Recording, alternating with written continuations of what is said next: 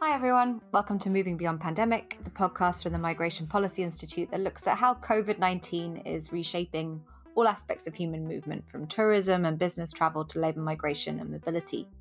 I'm Megan Benton. I'm the Research Director for MPI's international work and for our sister organisation MPI Europe. So, pre-pandemic, we were living in a hyper-global world. There were 1.5 billion international tourism trips in 2019, 272 million international migrants, nearly 40 million flights. The drop in cross-border mobility since the onset of the pandemic has been just staggering. Some are estimating a drop in 80% in travel and tourism in 2020. Permanent migration flows are down by 46%, according to the OECD, at least in the first half of 2020. One of the recurring themes of this podcast has been whether and how it will be possible to return to pre-pandemic levels of mobility, how to do this safely, how to do this in a way that attracts public trust. But there's a looming question underneath all of this, which is, will we ever return to normal? And how much was our way of life so? The cheap flights, the business trips, the normalization of long-distance migration, the fact that people like me were living transnational lives split between 2 or more countries. How much was all of this responsible for the way that the pandemic swept and then crippled the globe so rapidly? I spoke with Michael Clemens and Thomas Ginn from the Centre for Global Development about some deep dive research they've done on how travel and globalization contributes to the spread of pandemics. They asked the provocative question of how much you'd need to cut cross-border mobility to curb the spread of future pandemics. I also probed them a bit on whether travel restrictions can work in emergency times and in different phases of the pandemic.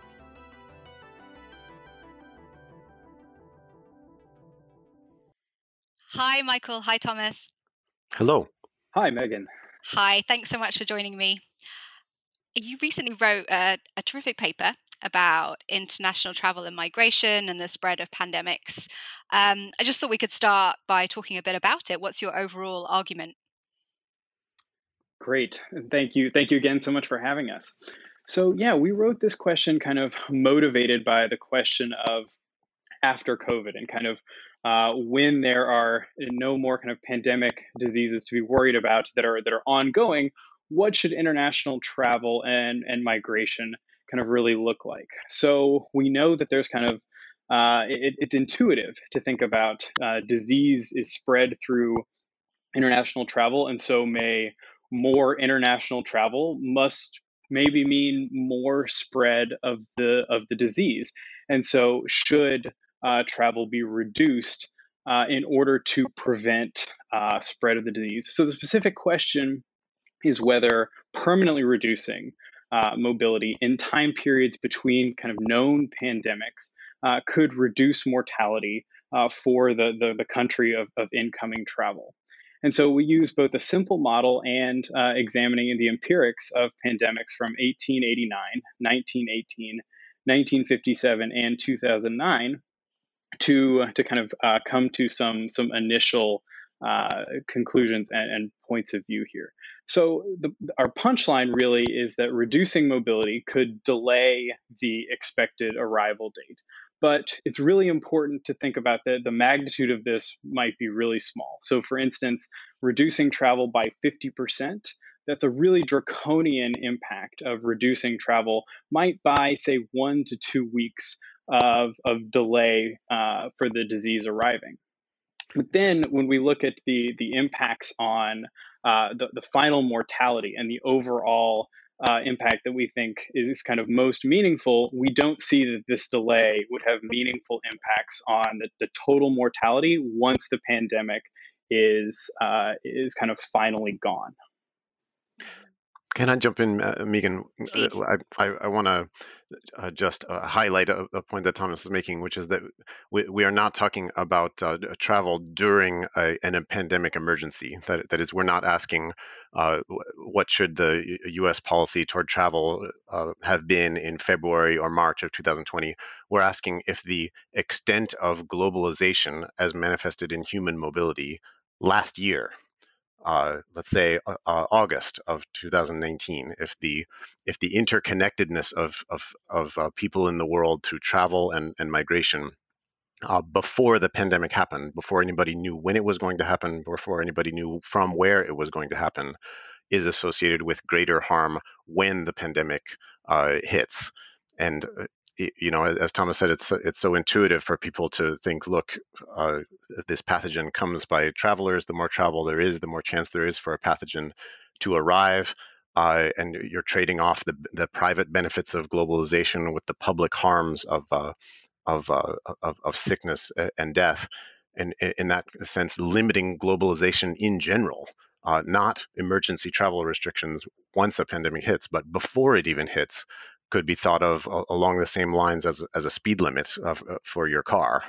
That is set in order to trade off the benefits of faster travel against the public costs of risk of accidents and that sort of thing.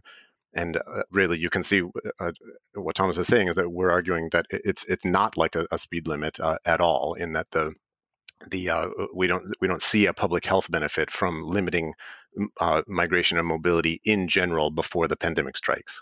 Mm-hmm. So I definitely want to push you on the question of emergency limitations as well, because I think that's the policy question on the table, the one that most people are interested in, and where we are in this current pandemic. But just to take your point on its own terms, so if we had this speed limit on travel and mobility, and there had been more of a delay, would that potentially have been advantageous for certain countries who got COVID later? I mean, it was one of the arguments that's often made that a delay can be quite valuable. It buys you time to prepare other policy interventions and learn lessons from other places. And this pandemic has been a rocket speed pandemic. We've had vaccines developed in 6 months. Is it possible that a delay could actually be quite valuable? So this is a great question, kind of exactly the way we're trying to think about this as well. So exactly as you say, that if we kind of left travel kind of going, then we would, if we reduced travel at all, we would expect some delay in the arrival of the disease, and could that buy us some kind of time? So we would first definitely advocate kind of continuous preparation and continuous kind of learning from other countries, kind of regardless of the time and when the pandemic starts. That's just really important. In general, the key point that we're trying to make here is that reducing travel by any kind of meaningful amount, even if you reduced it drastically, would only buy a very small amount of time. So we're talking about 1 or 2 weeks, potentially, with a reduction of about 50%. And so in that time window, what the regressions that we're running and kind of the empirics are showing is that we eventually kind of don't see that slight delay really has an impact at the kind of conclusion of the pandemic. So that's essentially the question that we're trying to answer with some of these empirics here, is when we do see this delay from countries that kind of have less incoming travel versus more incoming travel, do we see that those countries then are kind of have lower mortality at the end, and we really just don't see that from the empirics directly. And not just that, but so we're finding just no systematic benefit, although, as you say, in principle, there could be a benefit. It could be that 1 or 2 weeks allows you to do something critical. But beyond that, I want to highlight that what we're talking about here is measures that would drastically restrict for an indefinite period all mobility for many years, perhaps decades before such an event. That's what would produce this this hypothetical benefits that we can't see. So really, we're talking about absolutely enormous, not just economic losses, but potentially losses for pandemic surveillance, potentially losses for the global interchange of scientific knowledge and expertise, whose fruits we are now seeing in this global effort to develop a vaccine. The loss of all of that over an indefinite period, when we don't know where the pandemic is going to come from, when we don't know when it's going to strike, just so that we could get 1 or 2 weeks when it finally does strike, is that the benefit better be large. And on top of that, we can't even detect a benefit. Mm-hmm. I mean, is there a real target here with that argument? So I haven't actually seen anyone propose a tax on globalization, a tax on travel, of the kind that you outline in the paper. What are the kind of real world interventions that are actually on the table that you have in mind here? But believe it or not, there are economists who have proposed such things. I'm not in the right circles, clearly. There's a seminar next week that I'm going to attend in Australia with some of the leading thinkers on global migration, asking if it's now an end of an era of global mobility, and is that a good thing, given that we are so salient to so many of us now are the potential costs of people moving so freely across borders.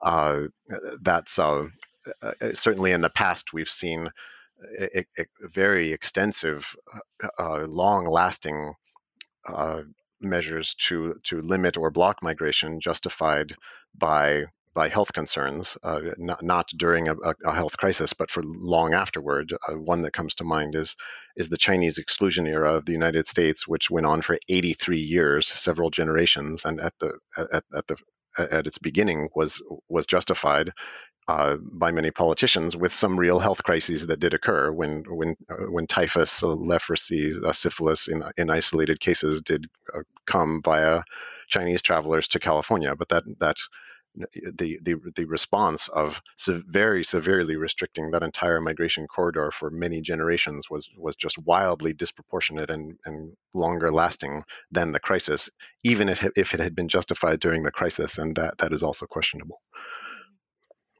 I mean, is there perhaps is one potential real world application right now conversations about whether passengers should be paying for COVID testing or any costs that would be associated with having a vaccine as a requirement for moving?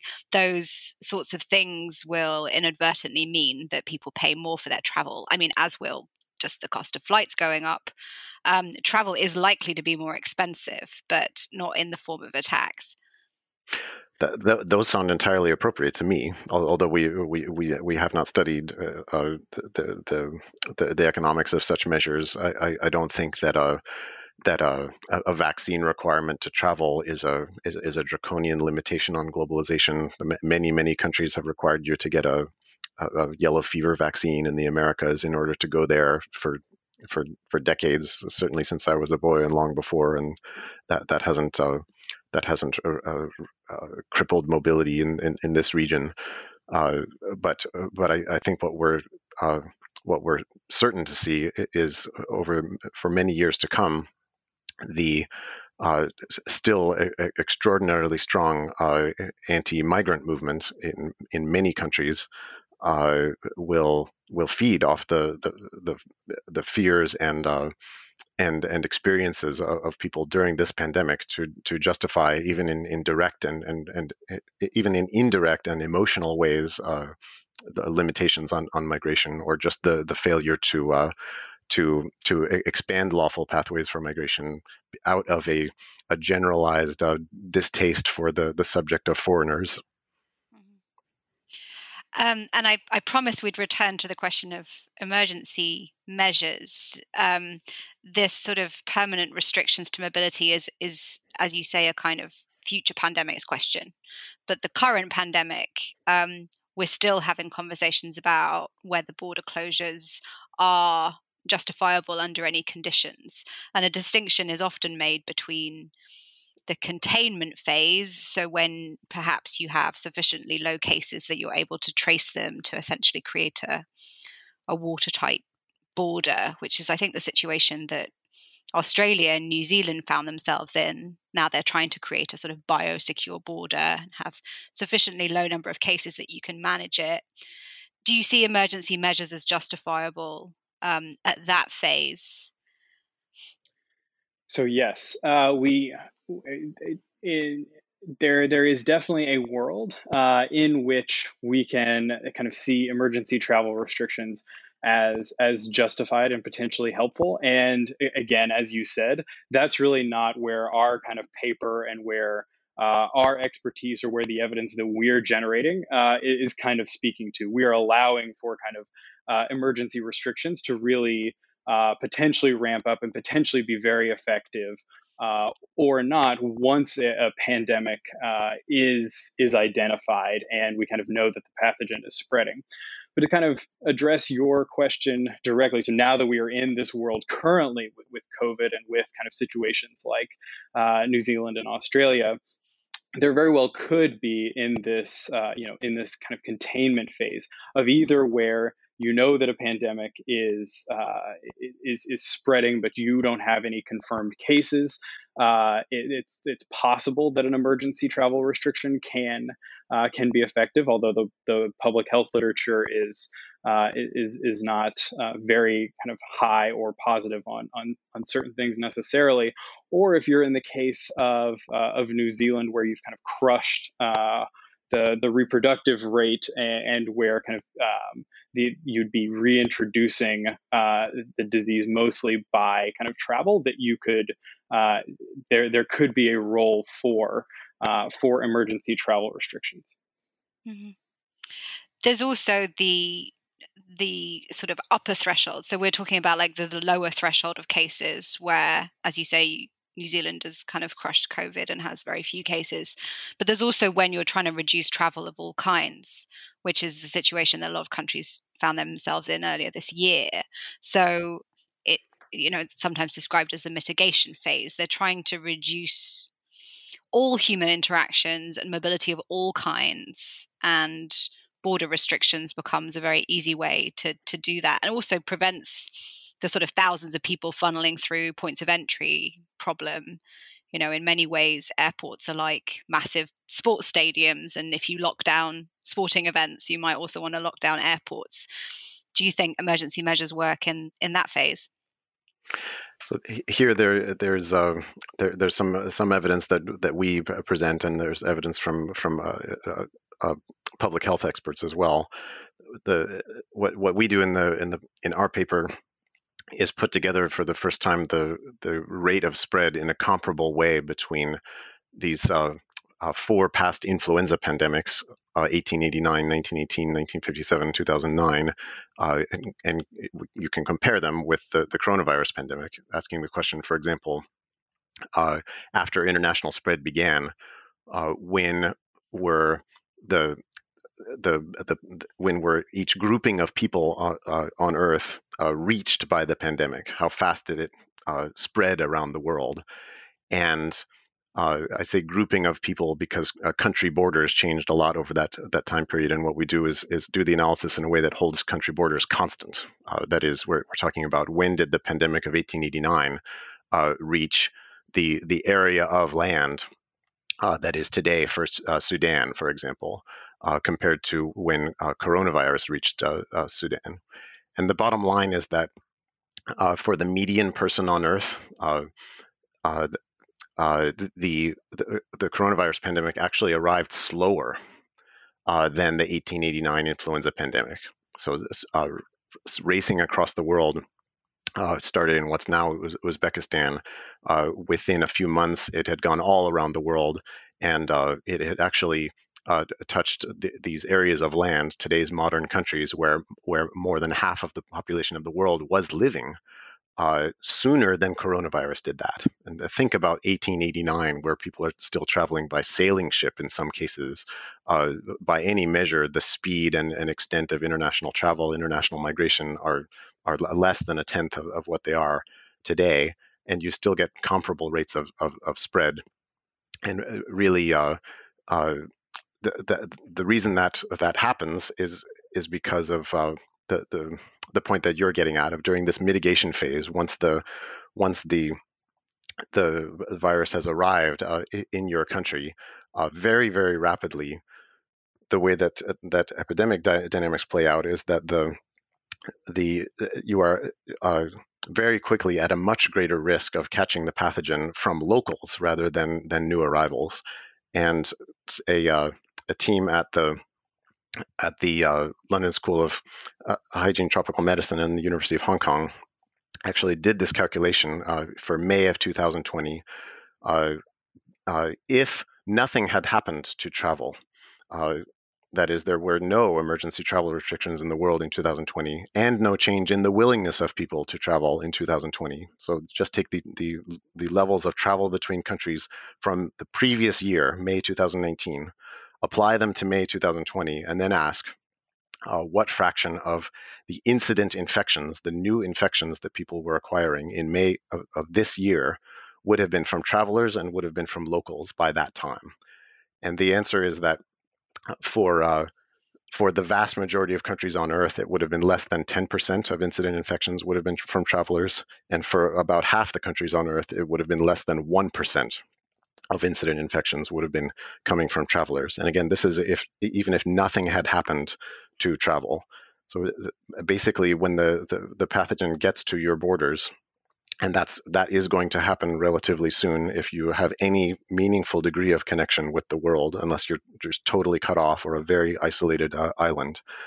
Very, very soon, the risk is from other locals. It has nothing to do with people arriving from abroad, and that then domestic measures are paramount. Mask wearing, domestic mobility, are people staying at home, are people going to mass gatherings, all of the things that countries have been doing to very, very different degrees.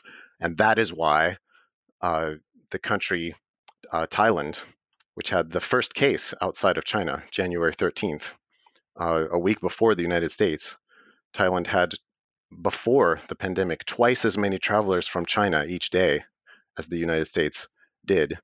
And here we are, late in this year, at this moment, if with the Thai mortality rate from this pandemic, if Thailand had the same population as the United States with their mortality rate, there would have been 284 total cumulative deaths to date. While here we stand with 250,000 in the U.S. So clearly, and I might add that Thailand didn't actually restrict China from travel until late March. The United States did it on January 30th. So this is an illustration. This not a proof, but an illustration of the paramountcy of behind the border interventions. What countries are doing to restrict interactions between people inside the country, to change the probability of transmission at those interactions inside the country, are vastly more important than the degree of interconnection, which again was much greater for Thailand and China than the U.S. and China, and even the degree of or exact timing of travel restrictions. Mm-hmm. There's such a gap, isn't there, between what the public thinks works and the sort of desire for these big symbolic gestures and what the evidence says. I think it was interesting when you mentioned the UK academics who put together that study, but it was interesting that the UK had some scientists advising it on border policy and resisted introducing quarantine and border measures when other countries had, but then under quite a lot of public pressure decided to follow suit. And they tried for a while to say, oh, but community spread is such that it won't make any difference. But it was described as the number one concern that constituents reported to MPs.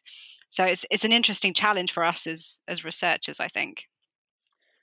I think it's exactly right. I think we kind of, we know that the disease came from abroad, and right, in every country except for one where it originated, right? It came from someone traveling abroad who brought it, and it's very hard to get that kind of mental image kind of overturned of where the kind of most threat is coming from then as the pandemic evolves. But as you say, it's the evidence says otherwise. I mean, now, so at the beginning stages of the pandemic, of course, Chinese travelers to the United States, for instance, represented, obviously, they had a higher chance of potentially of bringing COVID to the United States. But now, a Chinese traveler coming to the U.S. would decrease the prevalence in the U.S. on average, because the disease is so much lower there than it is here.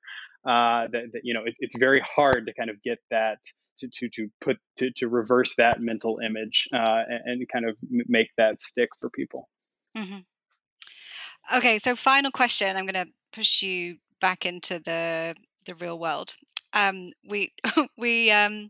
We're having this conversation, but in many ways, the stable door is open, the horse is bolted. We already have border closures. We already have conversations about health screening, and we are facing, I think, another year, 2021, with quite significant restrictions to mobility. I mean, one thing I've been thinking about is if you have vaccine take-up at highly differentiated rates, and then there's a real global imbalance in infection spread, what happens then to discussions about reducing mobility? We talked before about how greatly different prevalence of vaccine take-up need not be a major barrier to global mobility. I talked about yellow fever earlier. The very few Americans have a yellow fever vaccine because there isn't yellow fever in the United States meaningfully. But for many countries to go there, they want you to have yellow fever vaccine, and alongside your passport, you need to prove that you're vaccinated against yellow fever. That the requirement to get vaccinated for travel in the presence of a cheap, quick, and highly effective vaccine need not cripple mobility, even in the presence of vast differences in the fractions of populations that are vaccinated. So very low access to the vaccine initially in low-income countries, which is highly problematic for many reasons unrelated to mobility, but is likely to be the case, need not cut them off from global travel. Thomas? Yeah, I mean, I would totally agree. I mean, I think we're kind of have so far been kind of operating in a world where there is no vaccine, as we kind of talked about earlier, right? Even those emergency travel restrictions in most cases are really kind of not buying us very much. So in a world where more people are vaccinated, and we can kind of reduce the global spread, that's obviously going to help, but doesn't necessarily mean that then we should all of a sudden make the vaccine kind of the only way that people can travel. Obviously, we want that kind of as widely spread available as possible, but just kind of reducing the overall travel, the overall spread of the pandemic will help kind of everywhere in kind of the more connected world overall. Great. Well, thank you so much, both of you. This has been a really interesting discussion. Thanks for your time. Thank you very much. Thank you, Megan. I really like Michael's metaphor of a speed limit. So even if you severely cut migration and mobility, it would barely make a dent on the global spread of an epidemic, so only offer a delay of a matter of days. Instead, as he said, what really makes a difference is domestic measures. So travel restrictions can actually be a distraction if they're basically symbolic crowd-pleasing measures that detract from a thoughtful policy response. I also thought it was interesting that their research finds that previous pandemics have spread faster if you control for other factors. So there isn't something special about the 21st century and its particular brand of globalization that makes us more susceptible to pandemics. Of course, the question on the table for this pandemic isn't what conditions stop initial spread, but how and whether we should prevent travel and mobility, even within countries, as part of a raft of social distancing measures, especially while we await production and take-up of vaccines. And I still think that there's a research gap there we're really missing some crucial evidence. And I warmly invite anyone working on this topic or who has any thoughts on this to get in touch with me. In the meantime, if you want to hear more, you can subscribe to this podcast, Moving Beyond Pandemic, wherever you find your podcasts. You can also access it through our website, which is migrationpolicy.org/podcasts. And you can find Michael and Thomas's paper on their website, which is cgdev.org. I'd like to thank my colleagues, Lisa Dixon, Michelle Mittelstadt, and Kenya Guerrero for producing this podcast. And the music you heard today was Juno in the Space Maze by Loopop. I'm Megan Benton. I will see you next time.